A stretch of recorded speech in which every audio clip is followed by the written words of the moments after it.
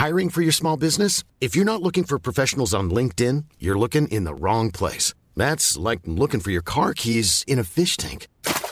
LinkedIn helps you hire professionals you can't find anywhere else, even those who aren't actively searching for a new job but might be open to the perfect role. In a given month, over 70% of LinkedIn users don't even visit other leading job sites. So start looking in the right place. With LinkedIn, you can hire professionals like a professional. Post your free job on linkedin.com/people today. Hey, I'm Ryan Reynolds. At Mint Mobile, we like to do the opposite of what Big Wireless does. They charge you a lot, we charge you a little. So naturally, when they announced they'd be raising their prices due to inflation, we decided to deflate our prices due to not hating you. That's right. We're cutting the price of Mint Unlimited from $30 a month to just $15 a month. Give it a try at mintmobile.com/switch. $45 up front for 3 months plus taxes and fees. Promo rate for new customers for limited time. Unlimited more than 40 gigabytes per month slows. Full terms at mintmobile.com. Hey, it's Ryan Reynolds, and I'm here with Keith, co-star of my upcoming film, If, only in theaters May 17th. Do you want to tell people the big news? All right, I'll do it. Sign up now and you'll get unlimited for $15 a month and 6 months of Paramount Plus Essential Plan on us. mintmobile.com/switch. Upfront payment of $45 equivalent to $15 per month. Unlimited over 40 gigabytes per month. Face lower speeds. Videos at 480p. Active Mint customers by 531.24 get 6 months of Paramount Plus Essential Plan. Auto renews after 6 months. Offer ends May 31st, 2024. Separate Paramount Plus registration required. Terms and conditions apply if rated PG.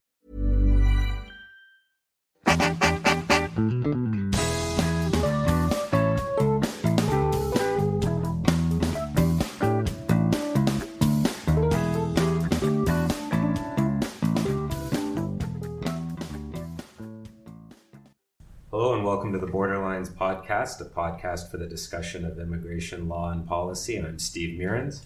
I'm Peter Edelman. We're joined today by Marilyn Sanford. Welcome, Marilyn. Thank you. Thank you for having me. So Marilyn is one of the more prominent criminal defense lawyers in Western Canada, or in probably in Canada in general. But we've had the fortune to have Marilyn with us, and has presented it many times at various conferences over the years. One of the reasons that we were having Marilyn here today, aside from talking about a very prominent case that she had recently in the Nuttall decision, which we'll talk about later, which is the Victoria legislature bombing case, or the case of no legislature bombing, as it turns out. The main issue that we're going to talk about today is searches at the border, in particular searches of electronic devices at the border. And Marilyn's done some work on this and presented a paper which we'll be posting to the website. Okay, so in terms of searches at the border, maybe I'll let you start by doing maybe a little bit of an introduction about how searches work. Are they different at the border? What is the situation with searching, in particular, our electronic devices at the border? It's something that's been in the news recently. So what do we need to understand? Yeah, I guess as a criminal lawyer, we always searches are one of the big issues we deal with in criminal law, and powers to search in the person, your phone, your computer, your house, your car. It's a complex area of law, and when it comes to the Canadian border, we have the Charter of Rights, which applies everywhere, including at the border. And the Charter of Rights sort of informs we have a right to be free from unreasonable search and seizure. And that is the usual grounds on which we, as criminal lawyers, argue that there's been a violation of privacy rights in a search. When it comes to the border, the Customs Act allows for searches, persons crossing the Canadian border without any, and we've all experienced this when we go to the border, we can be referred for a search of our luggage. They obviously search our person. I have a plate in my arm, so I always get the buzzers going off, and I have a pat-down search of my arm.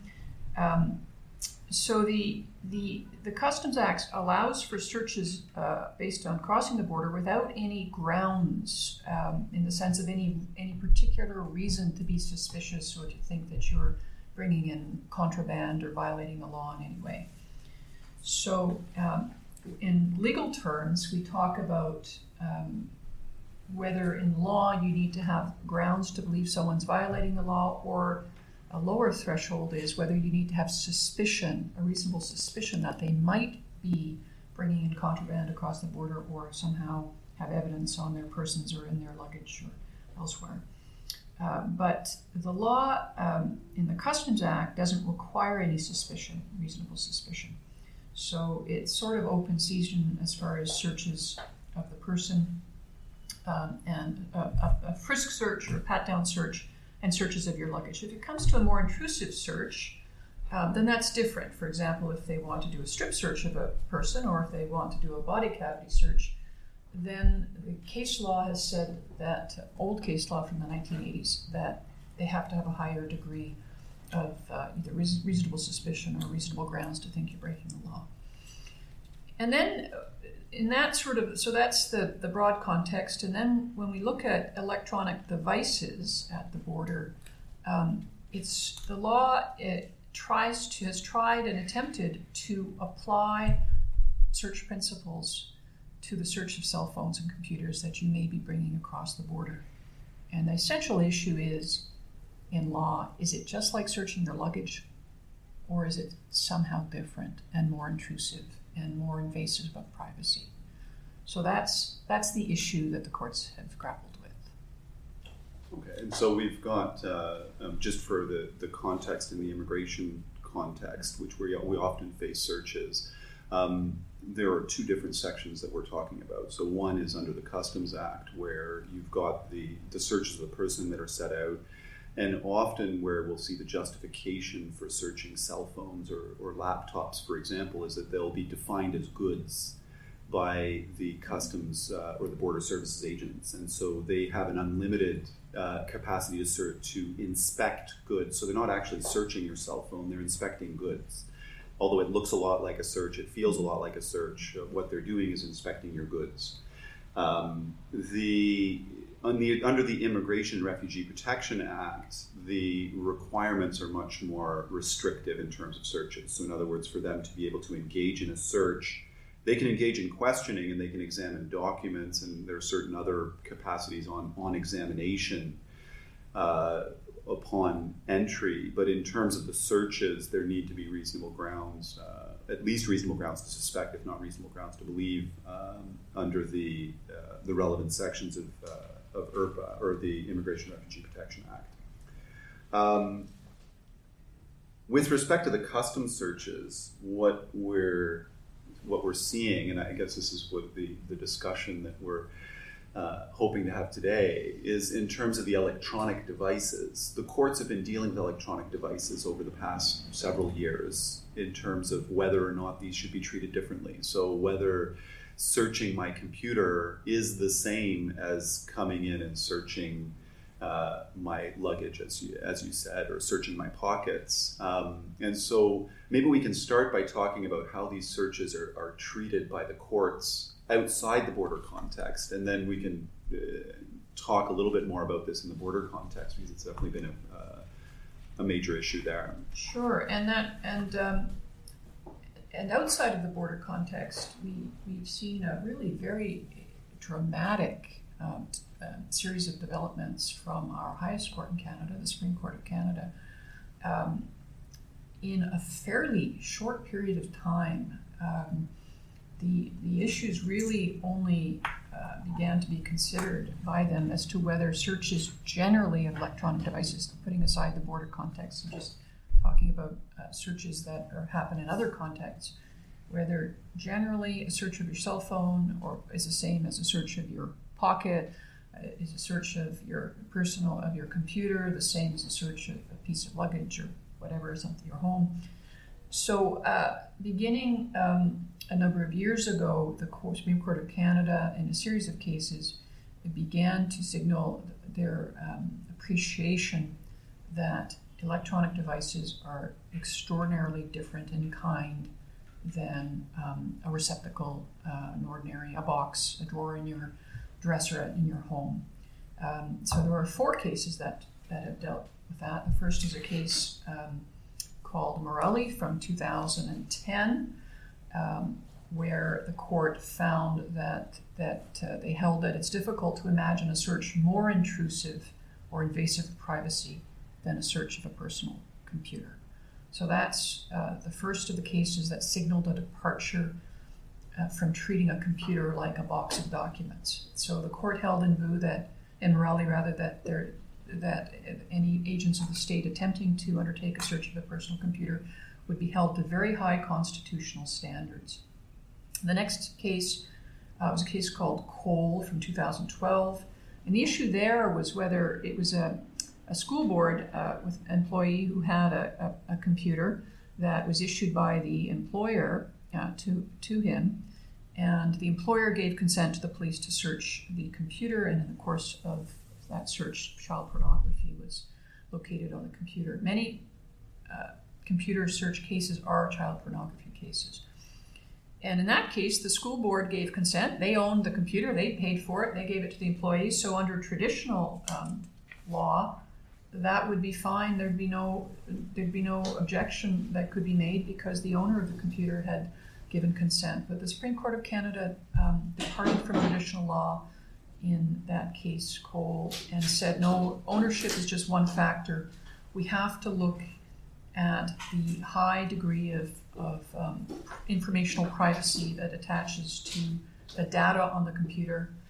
In this case, the employer allowed the school board employees to use their computers for personal purposes as well as for work purposes. And the court found that the personal use of the computer meant that the data on it was, to use the court's words, meaningful, intimate, and organically connected to the biographical core of the employee who used the computer. So that, again, is a real departure from previous notions of search and ownership being such an important factor, and it's a recognition that computers are quite different from other traditional receptacles or boxes of documents or paperwork or whatever. The third case was a case from 2013 called Vu. And that case had to do with whether if you have a warrant to search someone's home, does that mean you can do forensic searches of their computers as well within the home? Because ordinarily, if you have a search warrant and the police have a power to search your house, then they can look in every drawer and read every document in the house. And so, again, traditionally, the thought was a computer is just like the box of documents. But the Supreme Court of Canada and Vu said no. It's because, again, of the type of information and the high degree of privacy attaching to computers. They said you need either for the warrant to specifically state that computers can be searched, and so the police would have to have grounds, or if it doesn't say that, they can seize the computer, but they still have to go and get a warrant specific to the computer itself. And then the third case, a more recent case, the fourth case is a case from the Supreme Court of Canada called Fearon, and that case dealt with a very important issue as to whether if the police have grounds to arrest you and search your person, which they do in law, when you're being arrested lawfully, the police, both for the purpose of locating evidence and for their own protection, are allowed to search you. It's called a search incident to your arrest. And it happens almost invariably with every arrest. So the question was, if you're being lawfully arrested, can the police then take your phone and take it away and search your phone and forensically examine your cell phone if it's on your person? And that was an open question until the decision of the Supreme Court of Canada in 2014, in this case from Ontario called Fearon. And what they did with the case was quite interesting from a legal perspective. The court held that, yes, a cell phone may be searched if you're being lawfully arrested, but there have to be some safeguards, because otherwise the search will be too intrusive of privacy rights. So the safeguards that they held have to apply for all cell phone searches incident to arrest in future are, first of all, the search has to be lawful. Secondly, it has to be done promptly. So that means you can't take the phone away and have it sit in a storage locker, a police locker, for a couple of months and then decide, well, now let's look and see what's on the phone. It has to be done promptly in order to preserve the notion that it really has to be somehow related to your arrest itself and to police safety and to gathering evidence. The third thing is that the nature of the search of the cell phone, the police have to tailor it to the purpose of the search. And generally speaking, what that means is they can only look at recent data, recent call logs, recent emails. This is, as a criminal lawyer, these sort of ideas are highly unusual in search law. We don't usually ever talk about there having to be recency as a concept when police are allowed to search your house, for example. They're never restricted in the search of your home to looking only at new documents. They're allowed to look at everything. But so this is showing that the court is departing from traditional law. And then the fourth requirement, which is also very unusual from a criminal law perspective, is in order to search the phone lawfully, your cell phone on arrest, the police must keep a detailed record of what they're doing and what they're seeing on your phone. So all of these four requirements must be met, and the final two in particular are very unusual and a departure from traditional search law. So those four cases are the cases that, outside of the border context, have shown that big changes in our law and the way we have to treat searches of electronic devices, whether they're phones or personal computers. But then when we look at the border context, and usually in law, when you have cases like this, where the Supreme Court of Canada is setting out important principles related to privacy, you would expect that those principles would filter down to the decisions from trial that are given by trial judges, where at the border these devices are being searched without any suspicion or grounds. But to date, each and every case that has, and since the four cases I've talked about, since the earlier ones in 2010, each trial decision that applies these principles at the border has simply not applied them. Every trial judge has said, "Oh no, you're at the border, none of this applies. The border service agents can do whatever they like. You don't need any suspicion, it's ridiculous." Basically, that's the gist of the decisions, is a tone of, what do you mean it's ridiculous to suggest a cell phone is not like a piece of luggage? And so every challenge to these searches thus far has failed. So just to provide an example and maybe contextualize it for listeners, some examples that we've seen at the border in cases that we judicially reviewed where exclusion orders were issued. And we saw, for example, a border official would take someone's cell phone and in one case going through text, and in one case going through the person's Facebook app, discovered that another person had advised, or that the person who was crossing the border had openly discussed with someone on their phone how they were going to lie about their purpose of entry, regarding, in one case, coming for a marriage, and another case, purchasing a house. Not necessarily material, but the border wasn't impressed with the open texts about lying. In other cases that I think are maybe more common, in going through an employee or in a traveler's emails, they may discover that there's a work opportunity, or in one case that we even saw, they went into the person's photos, and for whatever reason, the individual had a photo of a series of pay records and hours worked, which translated into some sort of informal way of tracking the pay of someone who was working under the table. So I guess my question to you, to contextualize what you said, would be, could a border official walk up to someone who's walking down Robson Street?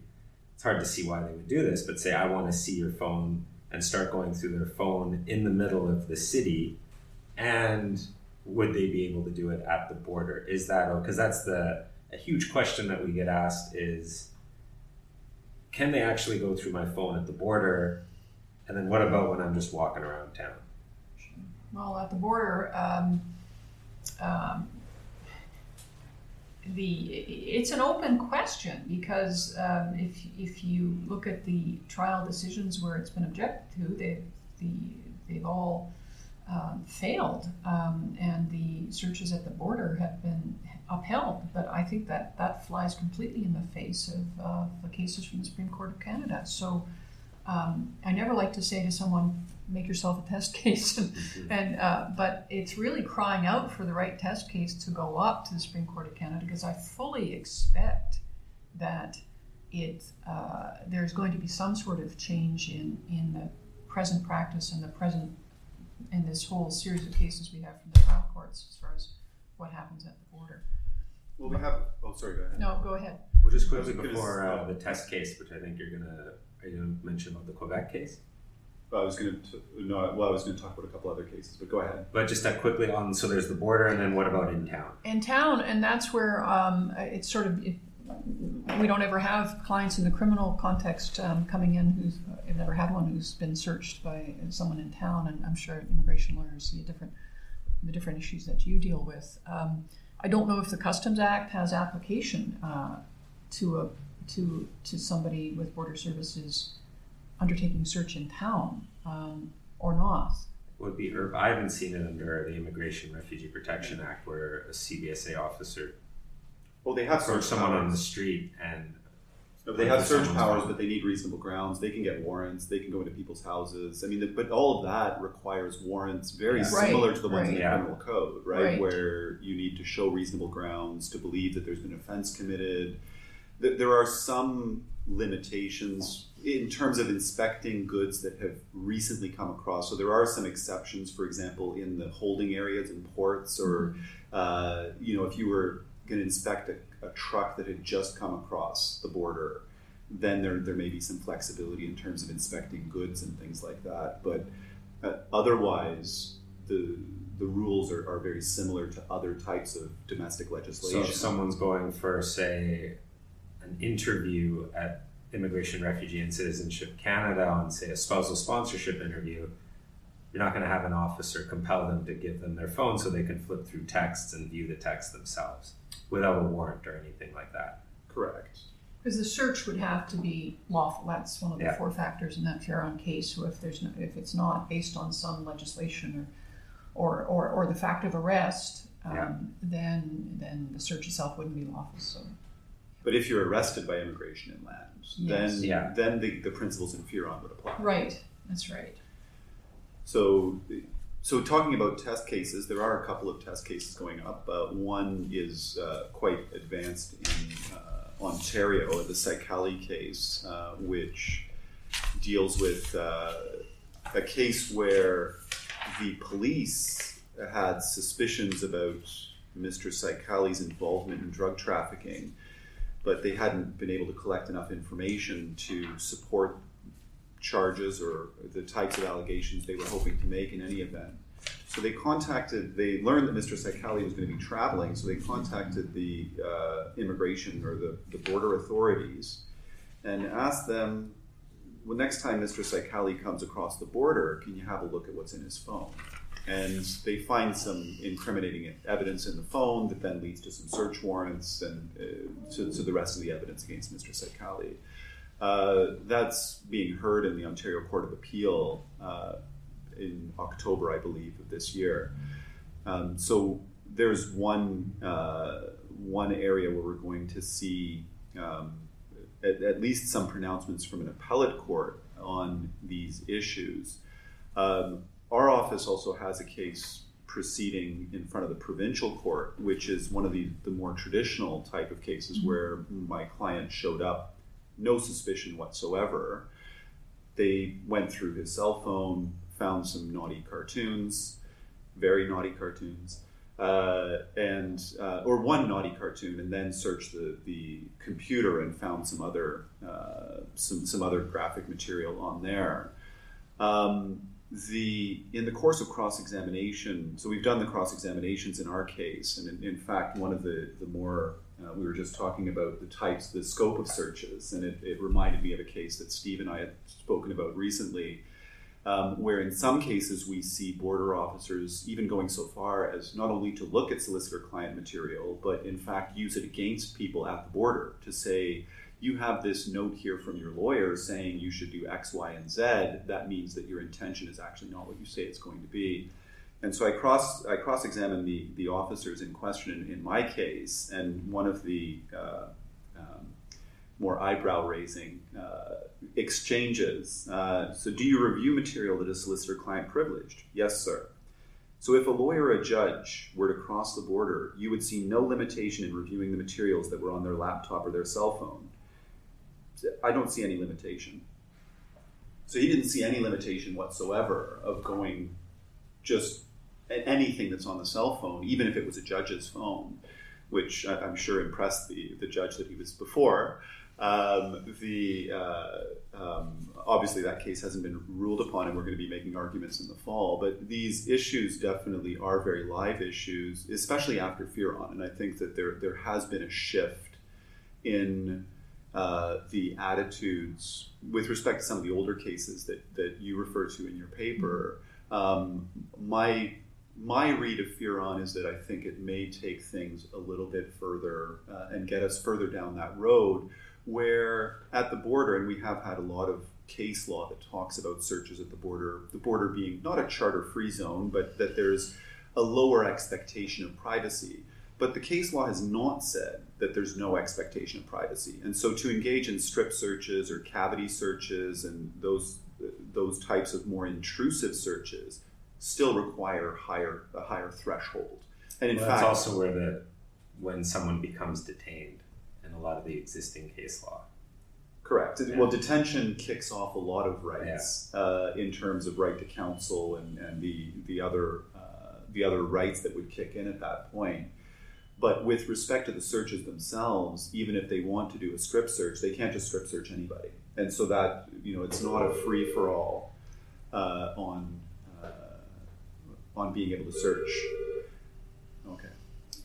Sure, and that what I agree with what you said, Peter, about Fearon. And one of the things, those 4 requirements that the court came up with in Fearon for searching a cell phone incident to arrest, they're almost like protocols. In some of the earlier cases, the defense was saying to the court, "Well, there has to be something here for the searchers to work with. So we really should have some protocols from the court." And up until Fearon, they had declined to give protocols, but they did in Fearon specific to that type of search. And I think when it comes to matters of privilege or matters of confidential commercial information that's highly sensitive, I think that the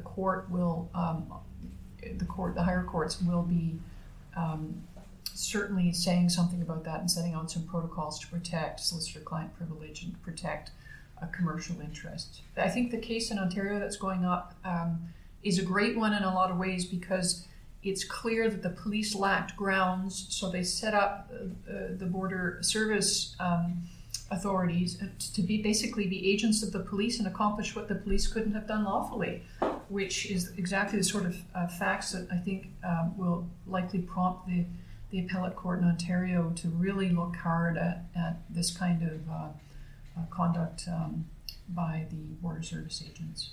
You mentioned in your paper as well how the Americans treat the issue. Maybe you could provide a quick overview of the U.S. perspective. It's and I had a look over the last couple of days to see if the law has changed, and it hasn't. So there's traditionally American law on searches at the border is very similar to Canadian law, and for searches of a person and of luggage, there wasn't any requirement for any grounds or for any suspicion. And then that was challenged in a case called Cotterman, which was out of the state of Arizona. So in Cotterman, it eventually found its way up to the Ninth Circuit Court of Appeals, and they held that at the border, to quote from the court's judgment, a person's digital life ought not to be hijacked simply by crossing a border. And they also commented that searching a cell phone at the border or an electronic device would reveal it's not like searching a bag because it's a bag of luggage. It's not just what luggage you brought on that trip, but everything you've ever carried anywhere is being searched in an electronic sense. So in light of that, the appellate court in the U.S. imposed a requirement that for future searches, there has to be reasonable suspicion on the part of the searchers that there's contraband or a crime or evidence of a crime contained on the cell phone.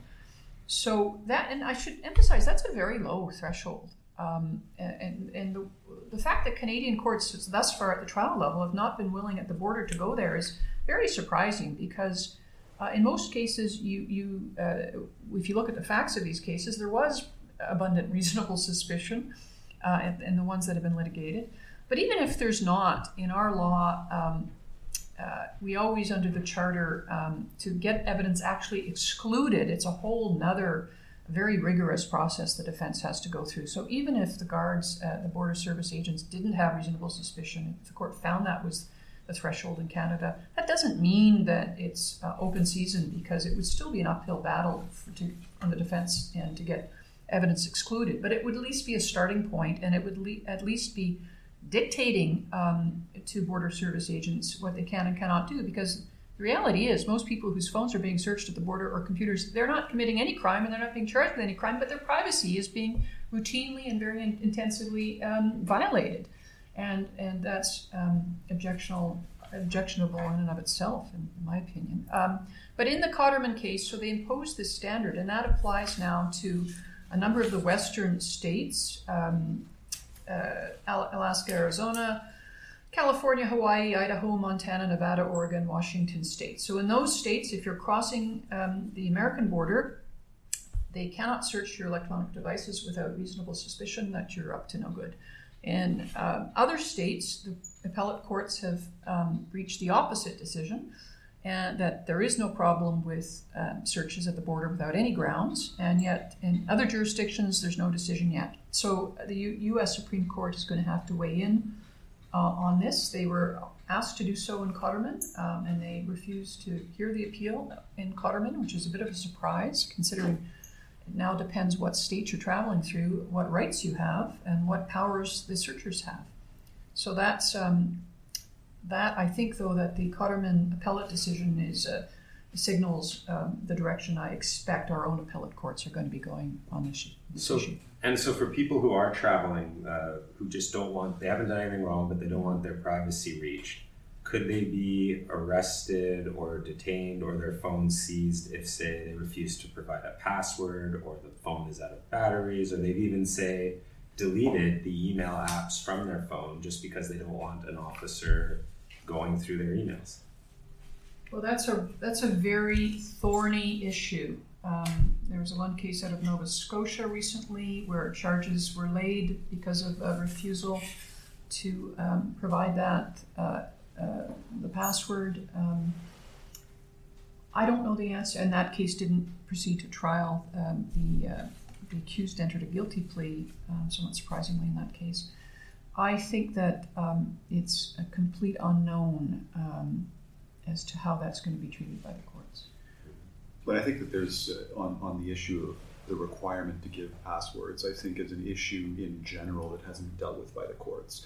And because passwords are very different from, there's two ways of looking at a password with respect to conscripted evidence. And so when you talk about, is it more like forcing someone to give up, to make a statement, or is it more akin to forcing somebody to taking a key out of their pocket? Because the one issue with respect to the incriminating evidence, and there's two concerns with incriminating evidence. One is the coercion in obtaining the incriminating evidence itself, in obtaining a confession, for example. But the other concern with confessions is that if you torture somebody, they'll say anything. That issue doesn't arise with a password. It either is the password or it isn't. So it's incriminating, but there's a whole side of the issues around confessions that doesn't arise in the context of compelling passwords to be given up. And so we've seen courts in the United States and in Canada to a certain extent. There's been a couple of decisions, but nothing very clear in terms of where the law is at in Canada. But in the States, where you've seen courts going both ways with respect to forcing people to give up passwords to devices, even in the domestic context. So when we talk about the border context, it's even less clear because there, compelled statements are there's a whole framework for compelling statements at the border anyways, so that the issue gets that much more complicated where... Although giving a phone without giving the password is pretty meaningless at the border, considering all phones have passwords. Oh, yeah. Arguably it is. Yeah. And so I think one of the... sorry, I don't know if you have any comments on that. Or... No, I agree. It's going to be interesting to see what the courts do with that issue. I think one of the issues for me that I think is with respect to the search of digital devices that I find very problematic is this idea in Canada that the basis for the search is that the cell phone is a good. Now, the rationale for searching goods is that you are inspecting the goods themselves. Now, the digital information either is a good or it's not. If digital information is a good, why is it a good when it's on an electronic device coming across the border and not a good when it's coming across the airwaves or coming across the internet? And if it is a good, then is it a free-for-all for searching all internet communications coming across the border? And because those are all goods subject to inspection. And so either electronic information, and most of the searches for cell phones, when you talk about the Customs Act justifications for searches, they're looking for child pornography. 99% of the time. That's what they're looking for, is illegal content. They're looking for goods. But why would it be justified to search a cell phone for child pornography coming across the border and not justified to search the internet, which is where 99% of the child pornography imported into Canada is coming from, right? So you're looking at, from a policy perspective, if you want to stop child pornography from coming into Canada, you have a fire hose of child pornography coming across the internet and this trickle of child pornography coming across on cell phones. It seems like a very odd policy decision. And if you're going to be treating digital information as goods, I think there's a serious problem from a policy perspective in terms of trying to defend these sections the way they're currently being applied to digital information. So we'll see where the courts go with that. But I don't know if you have any... No, I agree, Peter, and it's just part of the larger failure on the part of trial judges in Canada to sort of grapple with the nature. I sometimes wonder when I read these decisions whether they even have computers or cell phones, because they just don't seem to be really making, so far, and not made much of an effort to grapple with these sort of underlying fundamental issues and problems with treating computers and cell phones in this way, like goods. It's good news for you, Steve. It means we can get more millennials on the Supreme Court of Canada. Well, and I think, a lot of it will be interesting to see what's on the phone on the test case that they do run. Like, is it a phone that's just an old flip phone where there is no email? Is there email, or is there an app like Mint where you can see all the financial accounts and login details of somebody who's crossing the border if you can get into that app? I'm not sure. The border is always treated in immigration as well, just differently. I'm not sure the argument of if we're not willing to accept the intrusion in general, why do we accept it at the border? Hey, I'm Ryan Reynolds. At Mint Mobile, we like to do the opposite of what Big Wireless does. They charge you a lot, we charge you a little. So naturally, when they announced they'd be raising their prices due to inflation, we decided to deflate our prices due to not hating you.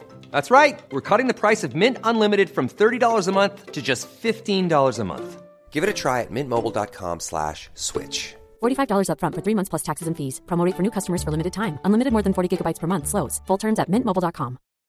Millions of people have lost weight with personalized plans from Noom. Like Evan, who can't stand salads and still lost 50 pounds. Salads generally for most people are the easy button, right? For me, that wasn't an option. I never really was a salad guy. That's just not who I am. But Noom worked for me. Get your personalized plan today at Noom.com. Real Noom user compensated to provide their story. In 4 weeks, the typical Noom user can expect to lose 1 to 2 pounds per week. Individual results may vary. Just because, well, it's almost analogous to an argument of why would we, if the United States is going to go to war in that country, shouldn't it go to all wars in every country where you can still judge the individual action at the border, at the in a specific area? I think you're misunderstanding my argument. I'm not saying that you search the internet in general. I'm saying you search the internet at the border. All wires coming across the border. Okay, I know this. Just like you do with any goods. So it's, if I ship a container, or if I bring a container in the back of my car, they're both subject to search in the same way.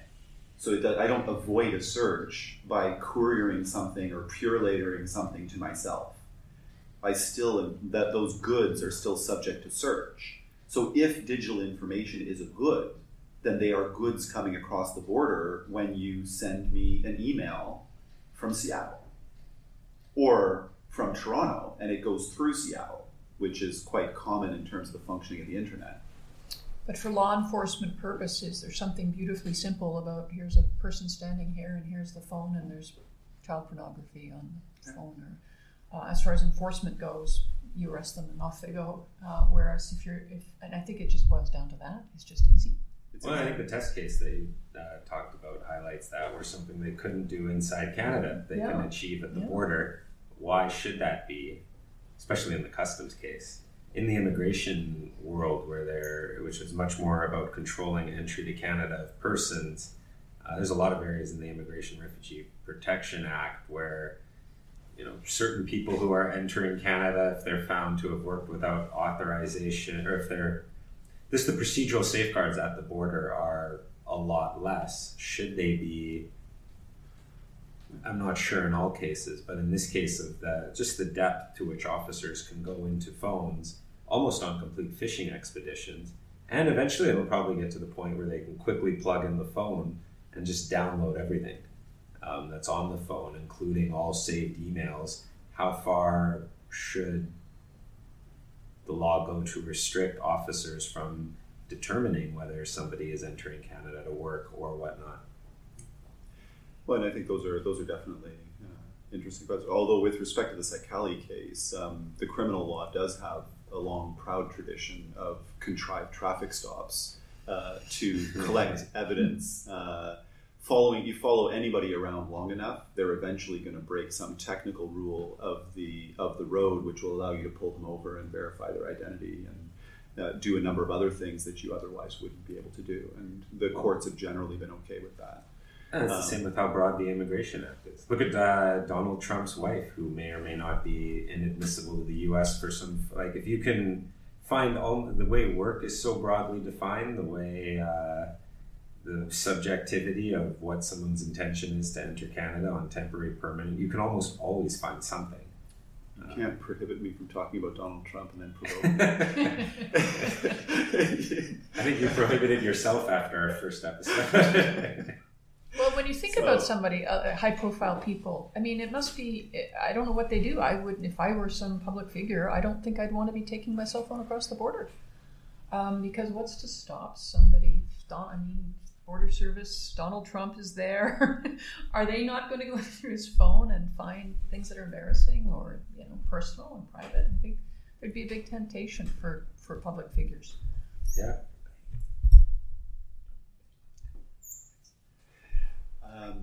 All right. So I think we'll move on to our next topic. Is there anything else that we didn't cover on that last thoughts, last words? No. All right. So the second topic we want to talk about, you recently had a rather, or at least surprising from the observer's perspective, and those of us who have been observing national security prosecutions, it was quite a surprise to many of us in the legal community as well. In the Nuttall case, do you want to give just a quick overview of what the Nuttall case was? Sure. So my client John Nuttall and his wife, Amanda Carodi, were charged with terrorism offenses. And we've just concluded a hearing. They were found guilty by a jury, and we've concluded a hearing in which we were arguing entrapment. And the trial judge agreed they were entrapped and set aside or declined to enter the findings of guilt, which means that the criminal charges have ended unsuccessfully for the state.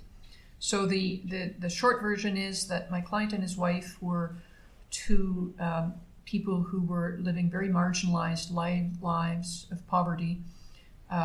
They had substance abuse difficulties. They were recent converts to Islam. And they came on the radar first of CSIS, and then through CSIS to the RCMP as potential terrorists. The RCMP undertook to do surveillance of them and to review their phone records and to undertake their own investigations, all of which yielded nothing as far as any information suggesting they might be planning a terrorist act. So they then took it a step further and chose to introduce to my client and his wife an undercover operation that essentially involved members of the RCMP posing initially as just conservative Muslims, but ultimately as a terrorist group.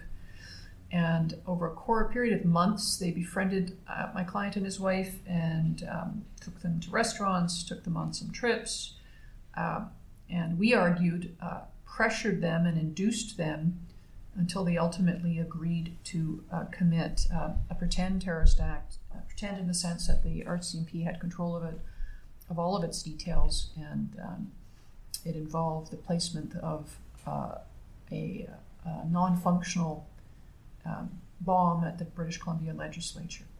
Court found that this was wrong in a number of respects. First of all, the RCMP didn't have any suspicion when they, at the pertinent times, that my client and his wife were already engaged in terrorist activity, because the more time they spent with my client, the court found, the more it should have become abundantly clear that even though Mr. Nuttall and his wife, in particular Mr. Nuttall, were full of a lot of big talk about grievances against the West and pro-jihadist sympathies, it was just that talk, and that there was no intention and there was no steps being taken to actually commit any crimes. Aside from that, the fact they didn't have any suspicion, because our law of entrapment dictates that unless you have that suspicion someone's already engaged in a similar crime, then the police are not allowed to do what they did here. But aside from that, the court found that they were also entrapped. There's a separate way that they were entrapped, which is that the strategies and the manipulations of the police in fact induced the commission of the offense. And that is something our law does not allow for police to induce a crime. It's very different from police infiltrating an ongoing plot to commit a crime. That, of course, they're allowed to do. But in this case, they manufactured the crime itself. And most of its essential elements were police planned and police undertaken, and our clients played, the court found, a very small part, and they did so because of an atmosphere in large part of fear, because we had wiretaps, so we knew what they were saying in private, and in their private conversations, my client and his wife expressed fear that if they didn't go along with this, they would be killed by the RCMP officers who were masquerading as jihadist terrorists. So that's, we were in court. We started the trial in January of 2015, and we concluded with that final decision in July of this year.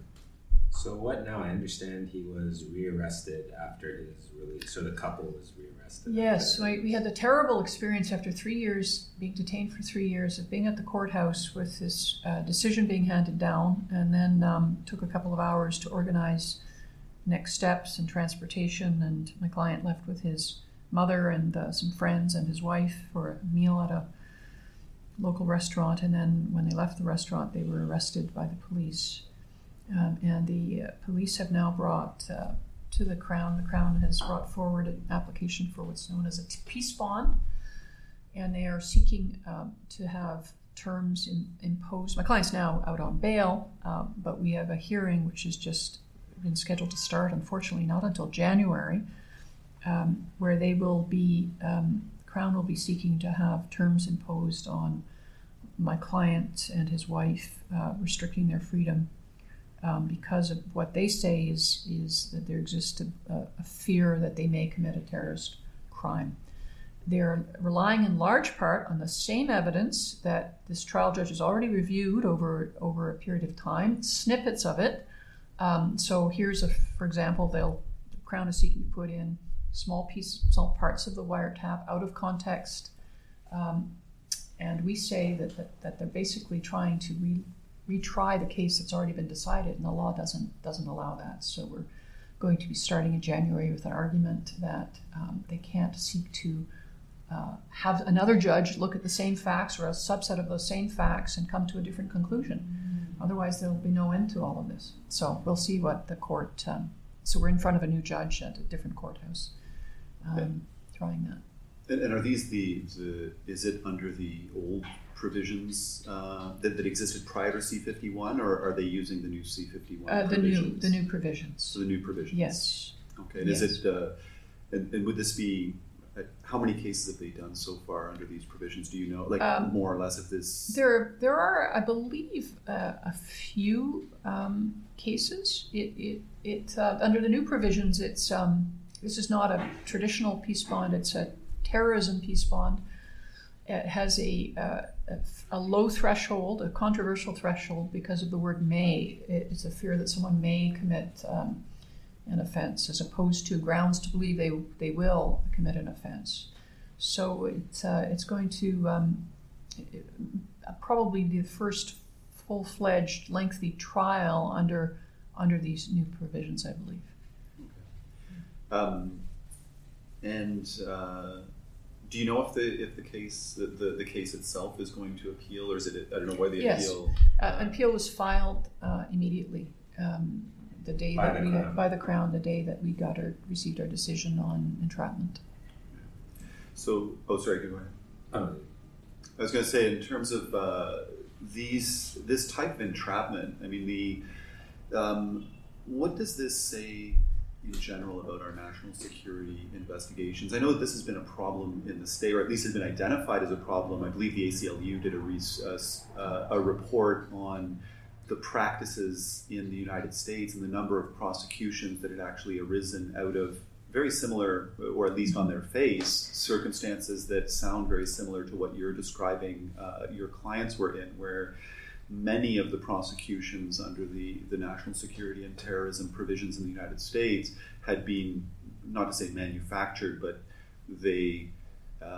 these type of sting operations where you have vulnerable individuals who've or otherwise compromised individuals who are induced or otherwise encouraged to commit offenses and then prosecuted.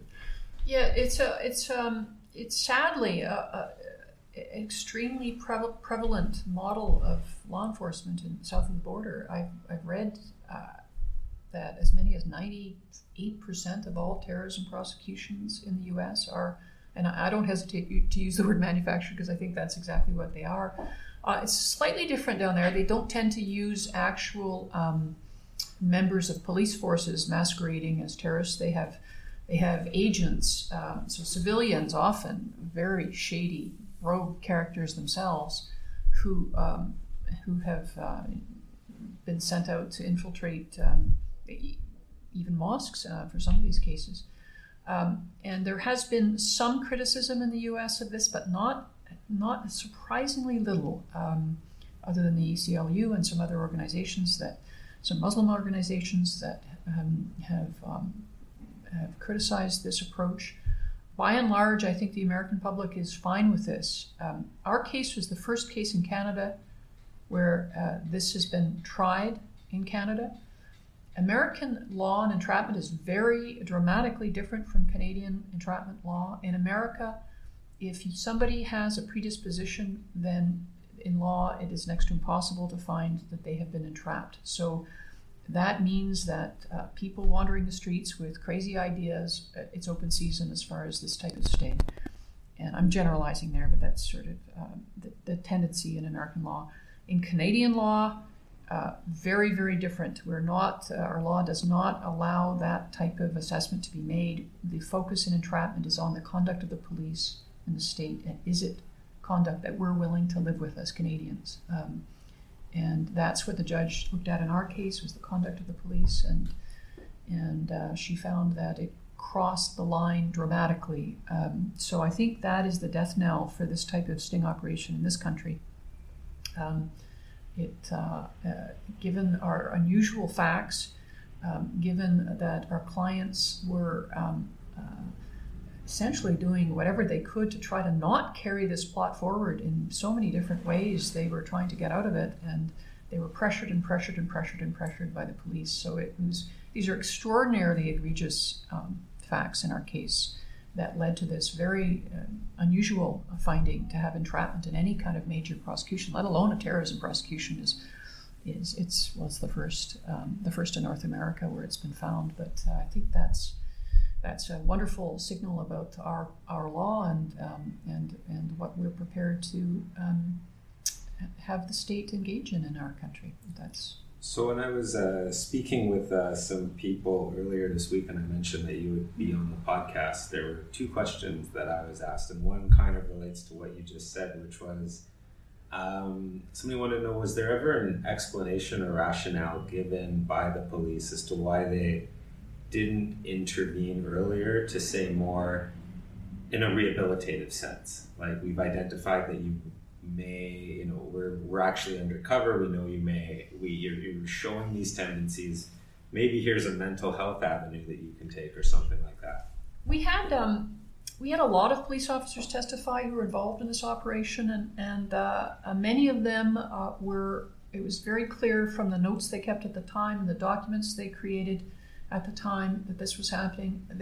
They had those kind of views and were opposed to this going forward, and believed that it was risking being found to be entrapment, and believed that the RCMP were creating and inflaming vulnerable individuals when really what should be happening was monitoring and perhaps an overt, open session with the police in uniform, showing up and having a chat with them, or mental health assessment, etc. So there was a lot of talk about that, and why that talk didn't filter into alternative options, it's a tough call, except that it was clear that at least one of the officers who had those views was given the boot and marginalized, and I don't mean from the RCMP, but from the team. His authority was removed from him by the lead investigator. Another officer who had some concerns of that sort, he also had his authority removed from him a week before the final arrests. And also, very significantly, Ottawa headquarters of the RCMP were not being told what was actually happening on the ground in this operation, which I found absolutely extraordinary, that the documents being given to headquarters didn't disclose, for example, that the police were pretending to be terrorists. So they were approving an operation without knowing what was going on. And then the other question that I got asked, you can imagine at the table, one person gives that side, the other chimes in with a different question, and it's probably a question you get often as a criminal defense lawyer, which is, do you ever feel scared representing people who are, say, accused of wanting to blow up buildings? I've certainly never felt at all scared with Mr. Nuttall. He's a lovely client. He's been very easy to deal with, very pleasant to deal with, very appreciative of the legal work done for him. He's obviously has his own personal troubles, but I think most criminal lawyers, we rarely have, with any case, any concerns about our clients. I think that's probably true of most cases, most clients. Reading about Mr. Nuttall, I would say that over the years, seeing some of the clients that Marilyn and other people have represented, he is definitely very low on the totem pole in terms of the possibility to induce fear. No, not a scary guy. I think. Anyway, we don't need to talk about. There are other, but that would be my read of Mr. Nuttall. He didn't seem to be the person who. No, and the judge found, levels of fear. as the judge commented, he's very childlike in many ways and very simple in many ways. He loves to talk, so we lawyers like to talk, so we got along very well. I assumed as much. I just thought I'd pass on the question. And it became quite evident that Mr. Nuttall's not going to be able to build a bomb anytime soon. No. Was it the case? I don't remember from when the news first broke that they actually had a bomb on the BC ferry, and that the RCMP had on board a BC ferry. But our clients did not. The undercover police officers put the bomb together in the Lower Mainland, and then the evidence was that yes, it was transported. It was inert. It had a small amount of actual explosives that they put in the bomb. The police did because they wanted to ensure the maximum legal culpability for my client. I frankly thought that was a bit bizarre. But there was some actual C4 explosive in the bomb, but it couldn't function as a bomb. Oh wow! I didn't realize it. There was actual C4 in there. Yes. That's yes. Interesting. Yes. I knew that it was being represented as C4, and I knew that they obviously had access to C4 being the RCMP. But that's an interesting twist on the. Mm-hmm. All right. Well, thank you very much. You're very welcome. And that's definitely been a very interesting conversation. I think we're going to move on and talk about some other cases. Do you want to start with one of yours? Short updates. Do some short updates. Yeah, mine was the decision released 2 days ago. John v. Canada, Minister of Citizenship and Immigration. And I've talked about this with a few lawyers now in this decision, and they all agree that it's probably it's an accurate reading of the law, but it's an example of kind of the idiosyncrasies of immigration law. And in this case, a visitor to Canada had applied to extend her status, and it was approved. And during that time of the extension, she never left Canada, and she entered into a short-term course. Immigration law, the Immigration Refugee Protection Act, provides that a visitor can enter into a short-term course if they complete the course by the time granted to enter Canada during their entry to Canada. And both the officer and the course found that this meant that the person had to have completed her course during the initial period of her visitor visa entry to Canada and not any extensions. So she was found to have studied without authorization. So that's just something to note for anybody considering taking a short course. What's also interesting to note about the case is that Justice Bell specifically found that the Immigration, Refugees and Citizenship Canada website basically says the complete opposite and doesn't mention this restriction on extensions. So it's a good example, and Justice Bell notes that immigration officers don't implement the Immigration, Refugees Protection or CIC website. They implement the Immigration Refugee Protection Act. And I'll just note that even though I'm sure the government was made aware of this inaccuracy on their website several months prior to the decision being released, the text remains the same on their website. So hopefully they change it soon before more people are caught by this. That seems to me there was at least an officially induced error there. That it's actually a somewhat bizarre application of the law in the sense that I don't think any immigration lawyers, or at least it wasn't an interpretation that I had heard floating around as on the radar, because it in fact doesn't make any sense. Is that if you can if studying for less than 6 months is not studying. But what this means is that when you're on dean status, I mean, you can't even take a pottery class. It's a bizarre situation that it's the deemed status actually is this. God help you if you entered Canada and they went through your phone and found that you'd taken that pottery class. But not only that, but what's unclear to me is whether you can study during an extension. So if you extend your status, so this was in a deemed status case. Oh no, I read it as they can't because it was granted. I read it as you can't during an extension either, unless you leave Canada and re-enter. Right, but it seems like a problematic. It seems to be against what was intended by the regulations in terms of the length of time authorized upon entry is a flexible amount of time depending on the status, as opposed to there being a deadline to this period of time. It's a very odd interpretation of the section, which has some very odd implications for people who extend their status while they're here, versus the people who go down to the border. And what it means is that you're going to have more and more people flagpoling to address this problem. Because if you want to take a pottery class, you're better off flagpoling than doing an extension. And I don't even know what you like. If you start your course and then you run out of time and you need to flagpole, can you? I don't think that what's interesting to me is the interpretation cannot be what they intended. Yet instead of simply, maybe they agree, okay, the officer's decision was reasonable based on the way the reg is written. I'm surprised.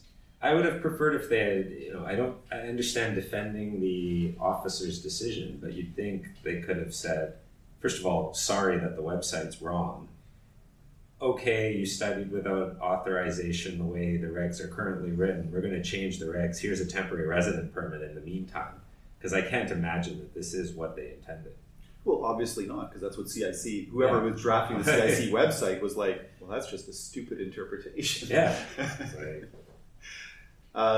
So the one of the sorry, is that there's just a really, really short one on labor market impact assessments. Those are the opinions that companies, or the assessments now that companies have to obtain before they employ a foreign worker in the temporary foreign worker program. One of the exemptions to having recruit domestically first is if you're the owner and operator of a business. Until a couple weeks ago, to satisfy this recruitment exemption, you just had to show that you were the owner of a business and that your work in Canada was integral to the operation of the business and would result in the creation or maintenance of jobs. I think what happened was some very clever employers started offering their employees 1 or 2 shares and started arguing that that made them owners of the business, or they got shares as part of their compensation package. And there were a lot of applications going in requesting these exemption on the basis that technically they were owners.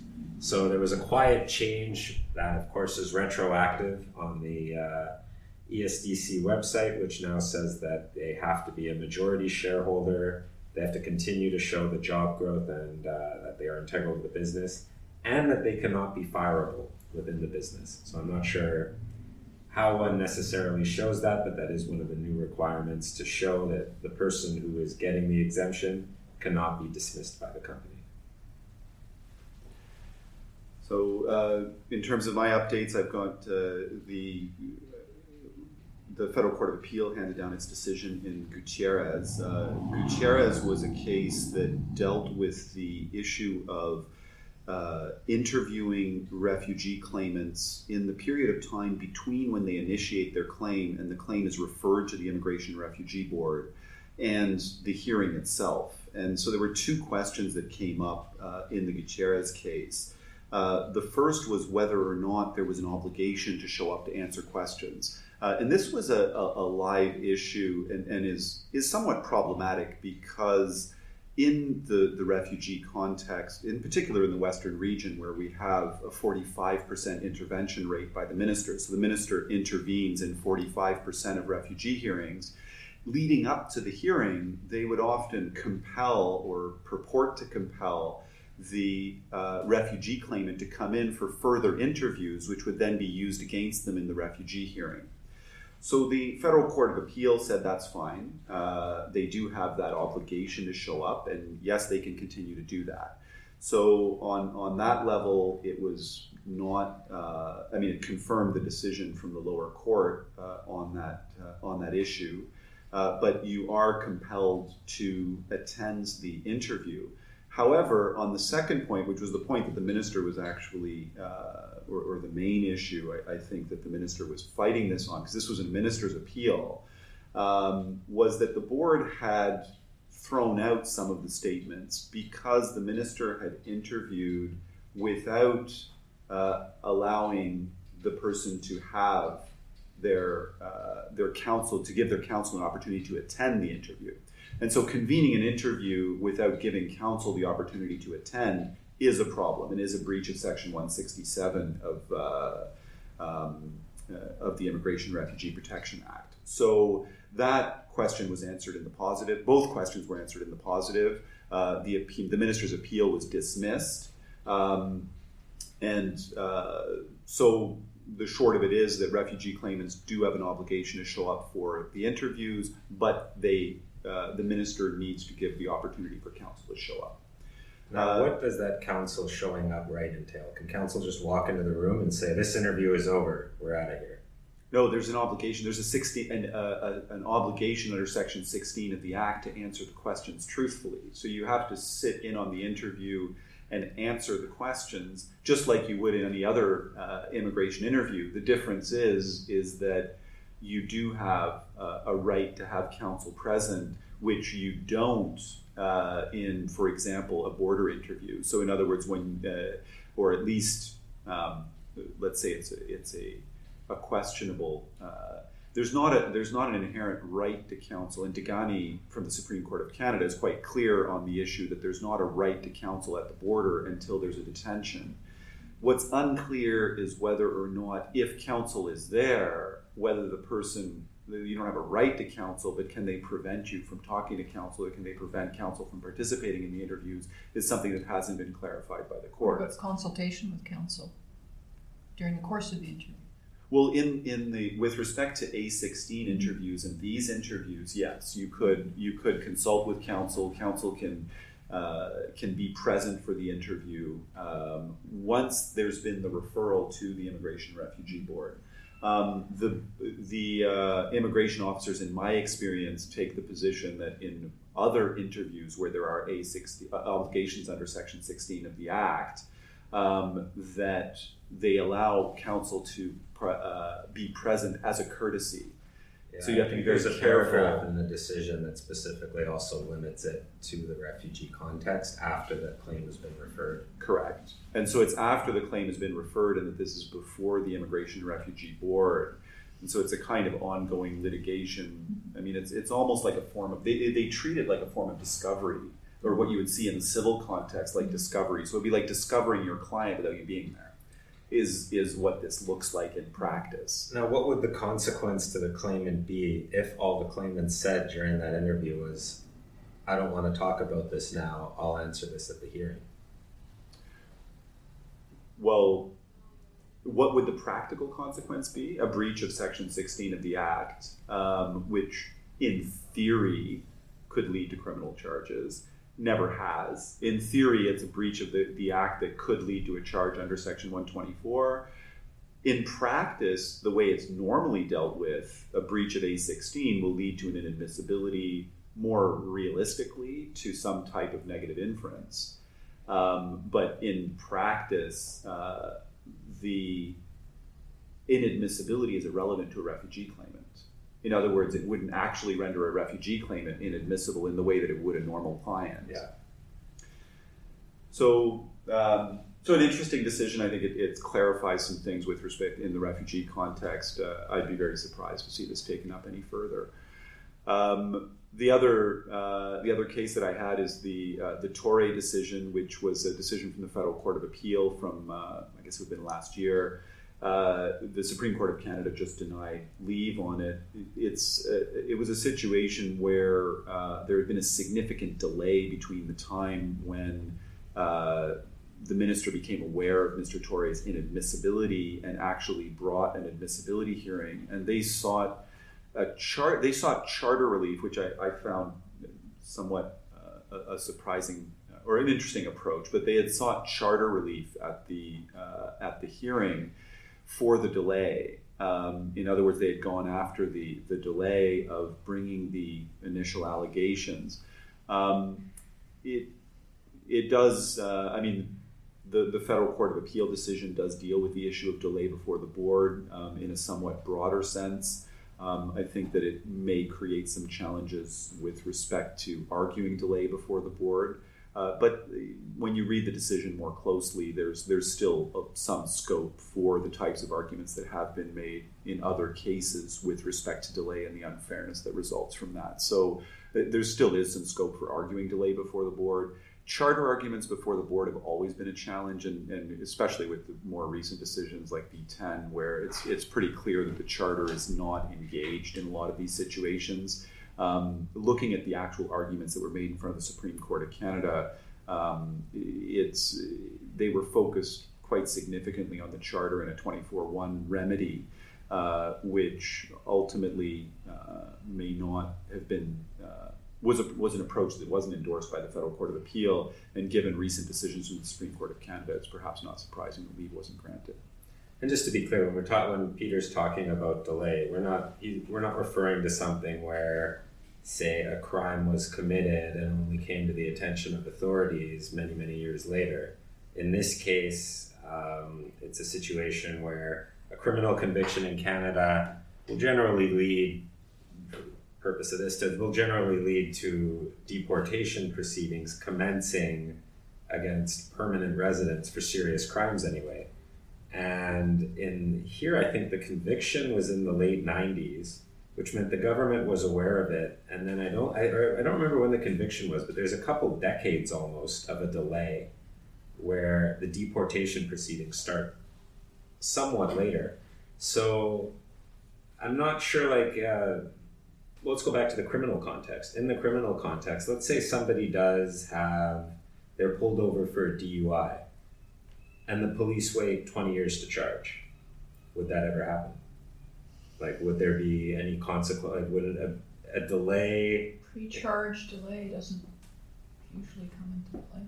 No, it doesn't. In assessing.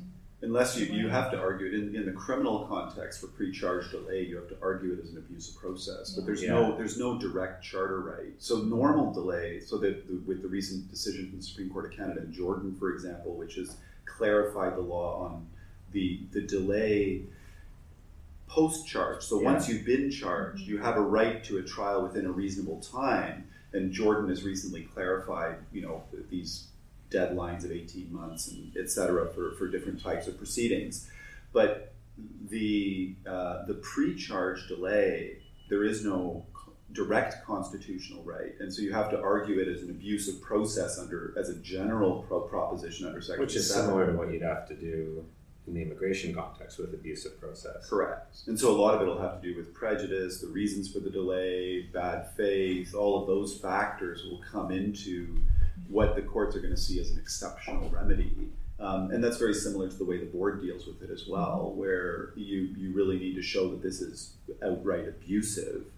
Or arguably, you can bring it in in theory, there is the Blanco approach. So the Supreme Court of Canada in Blanco talks about the possibility of psychological impact of the delay being a Section 7 breach, but then denies that relief in Blanco, and we haven't actually seen it applied. And so we haven't seen a positive Blanco case, at least not in the immigration context that I'm aware of, where you've actually seen Blanco applied to say this delay or this affected me so profoundly psychologically that it was a breach of my integrity as a person. But they do leave that door open in Blanco as a possibility.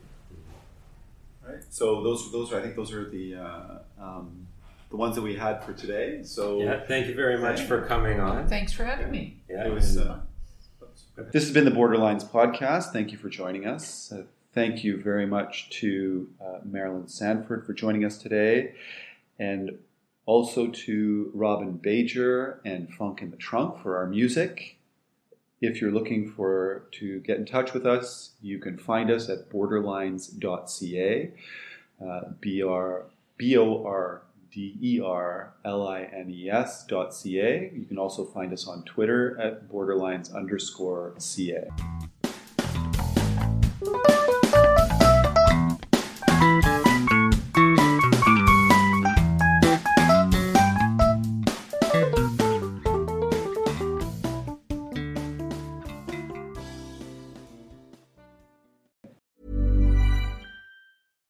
Hi, I'm Daniel, founder of Pretty Litter. Cats and cat owners deserve better than any old-fashioned litter. That's why I teamed up with scientists and veterinarians to create Pretty Litter. Its innovative crystal formula has superior odor control and weighs up to 80% less than clay litter. Pretty Litter even monitors health by changing colors to help detect early signs of potential illness. It's the world's smartest kitty litter. Go to prettylitter.com and use code ACAST for 20% off your first order and a free cat toy. Terms and conditions apply. See site for details.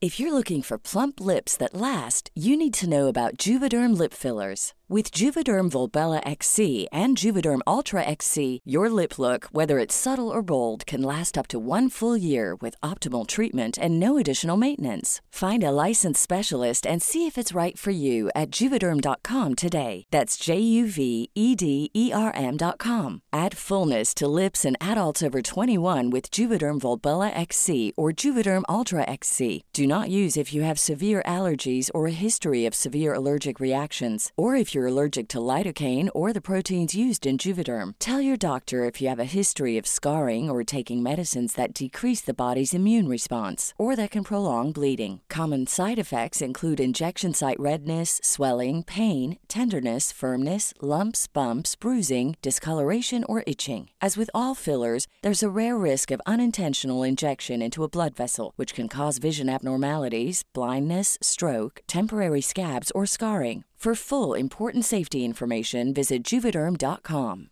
Hey, folks, I'm Mark Marin from the WTF Podcast, and this episode is brought to you by Kleenex Ultra Soft Tissues, your ally to help tackle your allergy symptoms this season. I love the change of seasons, but nobody loves pollen and all those other things floating in the air that make you sneeze during this nice weather. Kleenex Ultra Soft Tissues are hypoallergenic and allergist approved, so fight back against watery eyes and runny noses without worrying about irritating your skin. For this allergy season, grab Kleenex and face allergies head on.